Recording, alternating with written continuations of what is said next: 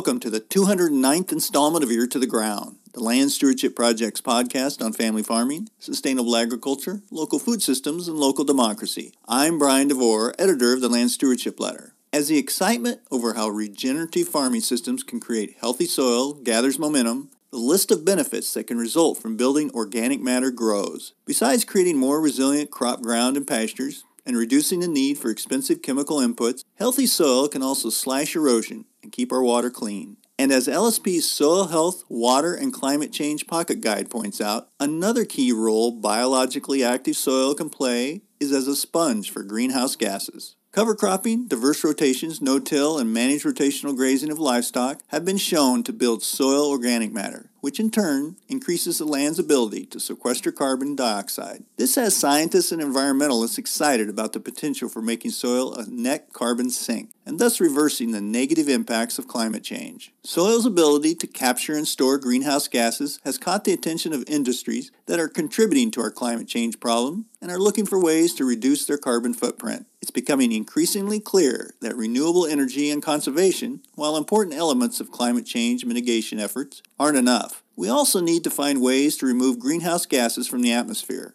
One company that's taken a serious look at the role soil health can play in mitigating climate change is Asko Finlayson, a Minnesota-based outdoor clothing company. As part of its Keep the North Cold initiative, the firm has committed to measuring the annual carbon footprint of its operations and supply chain, and then giving 110% of that cost to organizations and institutions that are working to solve the climate crisis. In its efforts to deal with climate change, Asko Finlayson is focusing on 4 key areas: education, energy, climate justice, and agriculture. This last area of focus, agriculture, is exciting, given the role innovative farmers can play in helping bring stability to our climate. I recently sat down to talk to Adam Fetcher, the company's Vice President of Environmental Impact and Policy. We discussed why it's important for companies like his to go beyond just reducing their impact on the environment and to take a proactive approach by, for example, supporting methods for sequestering carbon. It became clear during our conversation that soil-smart farming could play a key role in helping companies like Asko Finlayson turn back the carbon clock. When I came on board at Asko Finlayson this fall, the challenge was really about how can we take our Keep the North Cold climate mission and embed it throughout the company's operations and sort of make it part of every decision, part of our company DNA, I like to say. To do that, we looked at sort of a range of different options. We kind of put a lot of stuff up on the board. How could we work really hard to reduce the impact in our own supply chain? How could we give money away to organizations that were working on the front lines of the climate crisis, maybe a percentage of our sales or a percentage of our profit? Some companies do that, and it can be really powerful. But what I think we felt was missing from the apparel industry and really the business community at large was this value of accountability for the climate cost, the carbon footprint of our business and of any business. So we landed on this idea of, we're going to reduce the impact of our company over time. We're going to make decisions to lower our carbon footprint, but we're going to measure the carbon footprint that we do make, knowing that we will always have an impact. And then we're going to turn around and give away 110% of that to organizations that are really leading in developing climate solutions. And in that way, we are holding ourselves accountable and then some for the climate costs of the business. And I think that in an era of climate crisis, when really we're facing truly urgent issues with the warming of the planet and all the impacts that go along with that in terms of health, economic security, safety for humans all around the world, not to mention our warming winters here in the north, it's really incumbent on business to act. And we can't just act in lowering our footprint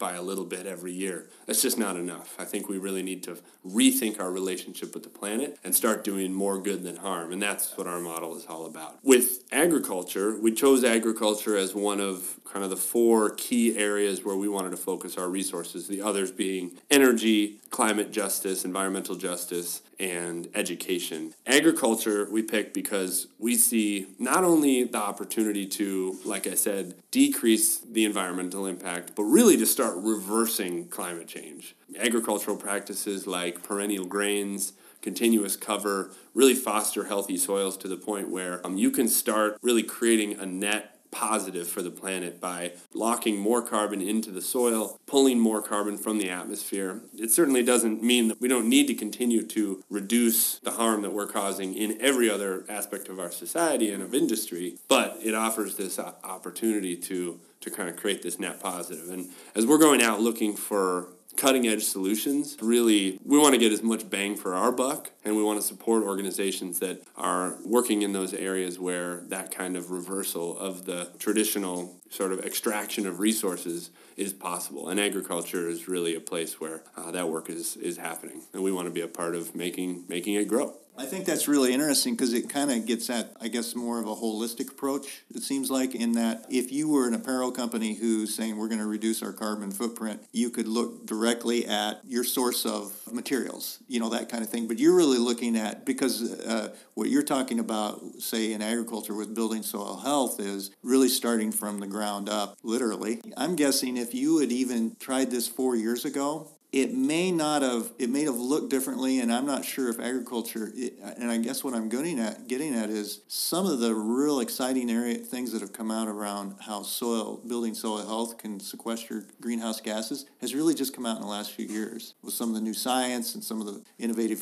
things farmers are doing on their own land. So you're really kind of hitting it at a time. I don't know if you get that sense, but you're hitting it at a time when it's a perfect storm as far as that science has really come along, and we are seeing more and more in kind of environmental community and scientific community and in agriculture this thing that agriculture can have this proactive impact in this area a little bit rather than always looking at it. Initially, a lot of when people would talk about agriculture and climate changes, well, how can we reduce how much fuel we're using when we're out doing tillage, that kind of thing, to reduce that impact. But now it's more of that proactive thing where farmers are having this kind of being able to push the system a little bit. I think that's a really important point. I think conventional agriculture accounts for something like 13% of global greenhouse gas emissions, so it is a really big part of the problem, no question. In conventional agriculture practices, large-scale factory farming, ways of growing crops that leaves the soil bare for a large majority of the year. I think we've long understood the problems there. I think what is new is we're starting to understand the potential for these different practices to not just reduce that harm, but actually reverse it and start delivering that net positive on climate change, which is really important. I want to really emphasize that we are totally new to this area. Mm-hmm. So as a company, as an individual myself, we're just starting to learn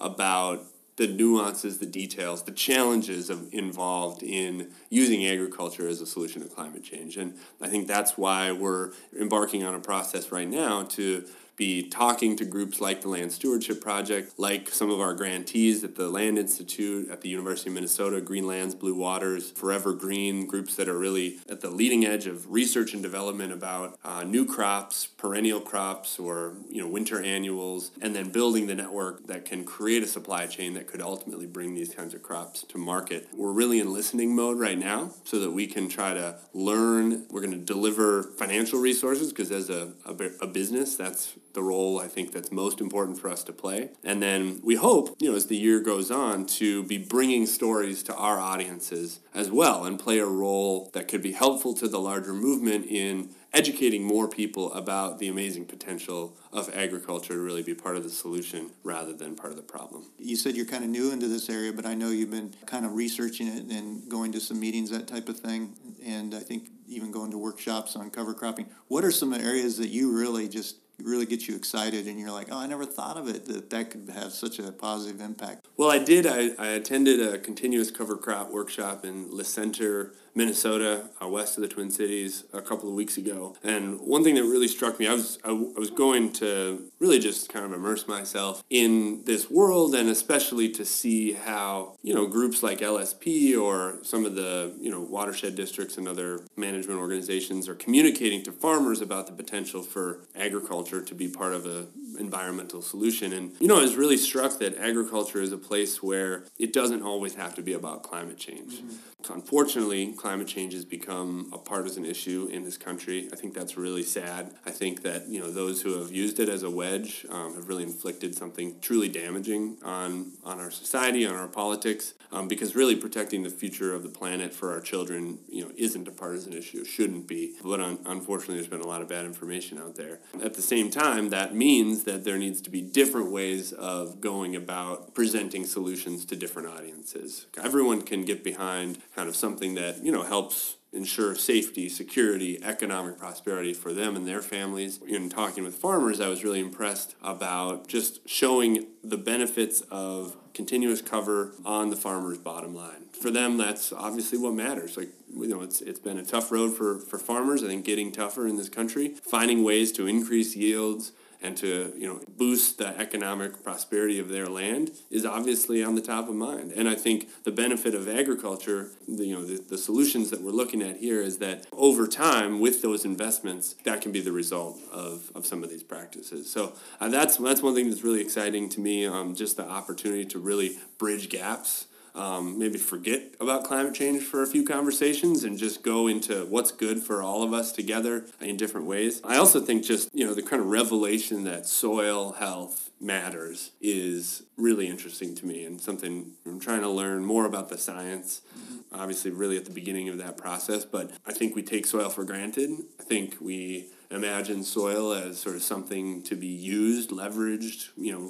So we know our food is grown in soil, obviously. We know that the earth is covered in soil. But in terms of the differences of those soil ecosystems and what it means for the soil to be healthy and the benefits of that, I think is something that is dawning on people in new ways right now because of this movement, because of groups like LSP that are going out there and talking about it. I think that's really great because it's, as we can start thinking about soil as kind of the earth's armor, as it was put at this workshop, that really resonated to me. Mother Nature always ensures that there's a cover, there's an armor on the earth, but our conventional agriculture system leaves the soil bare for months at a time. So returning to a more natural practice of making sure that it's covered all the time and has that room to grow healthy and for ecosystems to thrive, it sparks the imagination in a powerful way. Give me a sense of how this calculation, this must be a daunting task, I can imagine. But give me a sense of how you're going to go about that. That I know you've just kind of started this, but you've been very public about it, so you're committed to it. I think you're absolutely right that measuring the carbon footprint of really anything is really challenging, and especially a supply chain that's as complex as ours. And we're at the simple end of the spectrum. I think a lot of people know us for our North hats, kind of an iconic piece. Mm-hmm.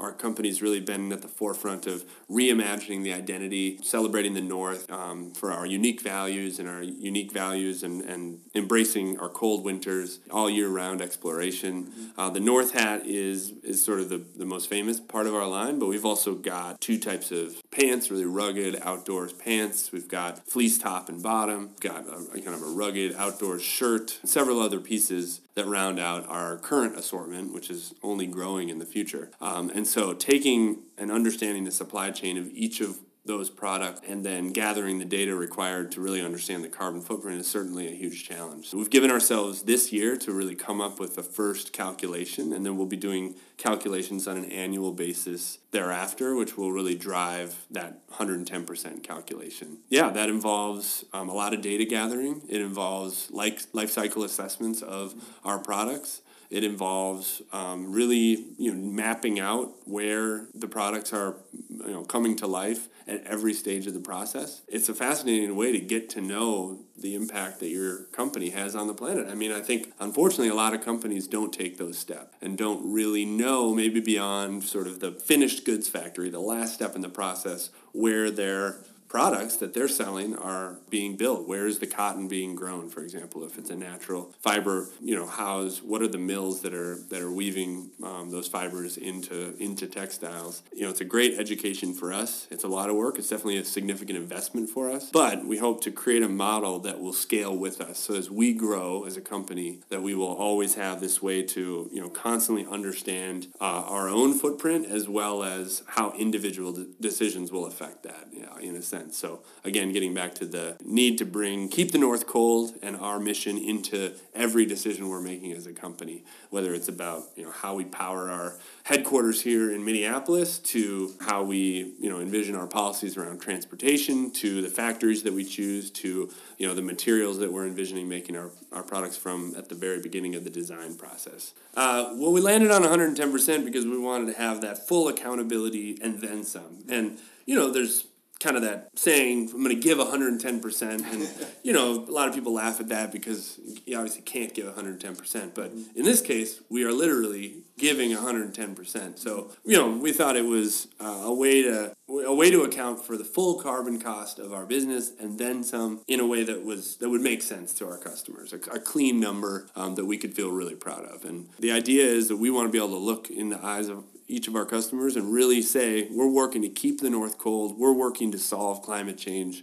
in a way that really adds more value than what we take away from the planet. I think the kind of larger sustainability field is really exploding right now. The sustainability is also a word that unfortunately has become pretty watered down, and it's hard to tell what that means in different contexts. So, you know, we prefer to show the math, and I think that's one thing I'm excited. When we get to the first carbon footprinting and accounting, we're going to really show our methodology and put the math out there so people can see, you know, calculated the cost of carbon, how we factored all the different, you know, pieces that add up to our carbon footprint and the dollar value that we've come to through the calculation of 110%. I think that's going to be a really nice way to show our customers, show the business community the fact that this kind of full accountability is possible while you're still having a successful business, which is really an important part of the equation for us. I think the life cycle assessment is one tool in the toolkit to better understand the impact of, and we're working hard to do that process on a couple of our highest volume products. I'll highlight a story about our North hats in particular, because we're obviously looking to make improvements in how we build our product to lower our carbon footprint. Since we've signed up to be financially accountable for the whole thing. And our North hats have been made for the last several years from virgin acrylic, which, you know, unfortunately, and this really wasn't part of our decision-making before last 6 months, but acrylic has a very high carbon cost. So we are actively right now looking for alternatives. So this is really coming into our business and affecting how we make decisions about materials and can we, you know, we're asking the question, can we make changes to improve it? And that's a real world live example of how we're looking for recycled alternatives to acrylic that will still give us the great performance value of the hat. It's soft, it's stretchy, it feels great to wear, but also significantly lower the carbon cost. I think one of the interesting challenges of what we're doing is that these are really complex issues. And so engaging with your customers, drawing people in, helping them understand how you're doing your model, why it's different from other businesses. You know, there's a reason that a lot of companies kind of go with the easier route because often it's easier to communicate, easier to market. You know, we've really challenged ourselves to not only do the hard work, but also communicate the hard work to our customers in a way that's meaningful. One of our chief goals is not only to do important work in supporting climate solutions, but to bring our customers into that process so they can join us in the journey. I do think that our customers care about climate change, and I do think that there's a growing sense, especially among younger people, that they want to support companies that fit their values. There's this concept I refer to called voting with your dollars. People, especially younger people, want to vote with their dollars at a time when the political system is not doing its job, just, you know, broken and unfortunately so. So I think that there is interest, but there will also be a need for bringing people in, educating them, helping them understand how our model works, why we think it's important. Mm-hmm. Climate change is one of those issues where a lot of people care, but it's hard to see how you as an individual can make a difference. So my philosophy as a business leader and as someone who is committed to working on environmental issues within the context of business is that I believe that we have a responsibility to make the act of consumption in and of itself, buying something we do every day naturally no matter what, that every human does, you know, buy something to clothe themselves, that in and of itself needs to be a positive climate action. We can't expect people to spend a lot of their extra time working on climate change, even if it's something as simple as signing a petition. We hope that they will do those things, but I think if we really want to create change and start reversing the relationship of business with the planet, we really need to start making those consumer decisions about what food you're buying, what clothes you're buying. That in and of itself needs to be a positive step in the right direction. A lot of what you're talking about is really exciting. It's a lot of long-term stuff that you're doing, the calculations and trying to set this up, and because this is, you know, we didn't get into this issue overnight and we're not going to solve it overnight. But it sounds like you've also are looking more in the near term and that you've been able to start putting in motion some action that will have more of an immediate impact and funding some research right off the bat and some even products and that type of thing. Well, you're right. We are doing our carbon footprint analysis, and that's going to take all year. And absolutely, we're taking a really long-term look at how we can add our business to the list of solutions to the problem of climate change. But we've also made $1 million commitment over the next 5 years to fund this model and to really start deploying resources to support organizations that are on the front lines of climate change. And that's started already this year, in particular with some work on agriculture, specifically funding 2 organizations. One, the Land Institute, based in Kansas, which is really at the epicenter of research and development around perennial grains. They're the ones who came up with Kernza, which is sort of the most front-leading perennial and one that we're getting involved in through the launch of our beer, Keep the North Cold, which we brewed in collaboration with Fair State Brewing Cooperative, and that's being released in early May. And we're also funding a group called Greenland's Blue Waters, which is based at the University of Minnesota, and they really play a very important role of creating a network of farmers and of others who are interested in this world of perennial grains and growing Kernza that will help deliver the supply chain that's really needed to bring it to market.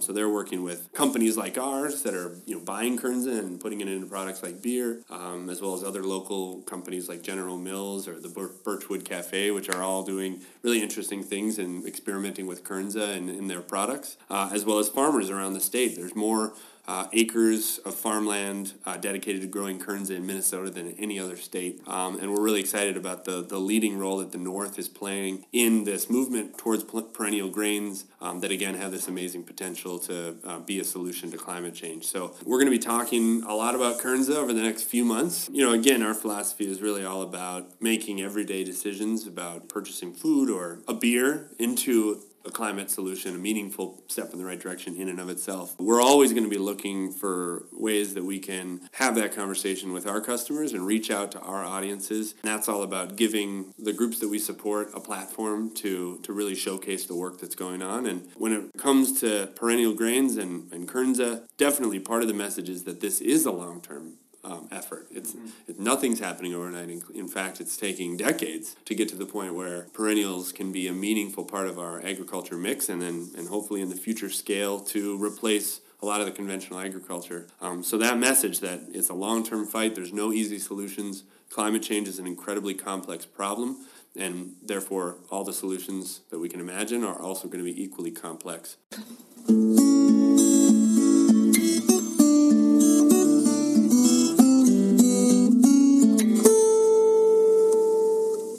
For more on Asko Finlandson's 110% climate change initiative, see askofinlandson.com. You can download LSP's Soil Health, Water, and Climate Change Pocket Guide at landstewardshipproject.org/smartsoil. If you have comments or suggestions about this podcast, contact Brian DeVore at bdevore@landstewardshipproject.org, or you can call 612-722-6377. Thanks to Laura Borgendale, a Western Minnesota musician, for Ear to the Ground's theme music. And a special thank you to all of Land Stewardship Project's members who make initiatives such as this podcast possible. If you're not a member, visit landstewardshipproject.org to learn how you can support LSP. Thanks for listening.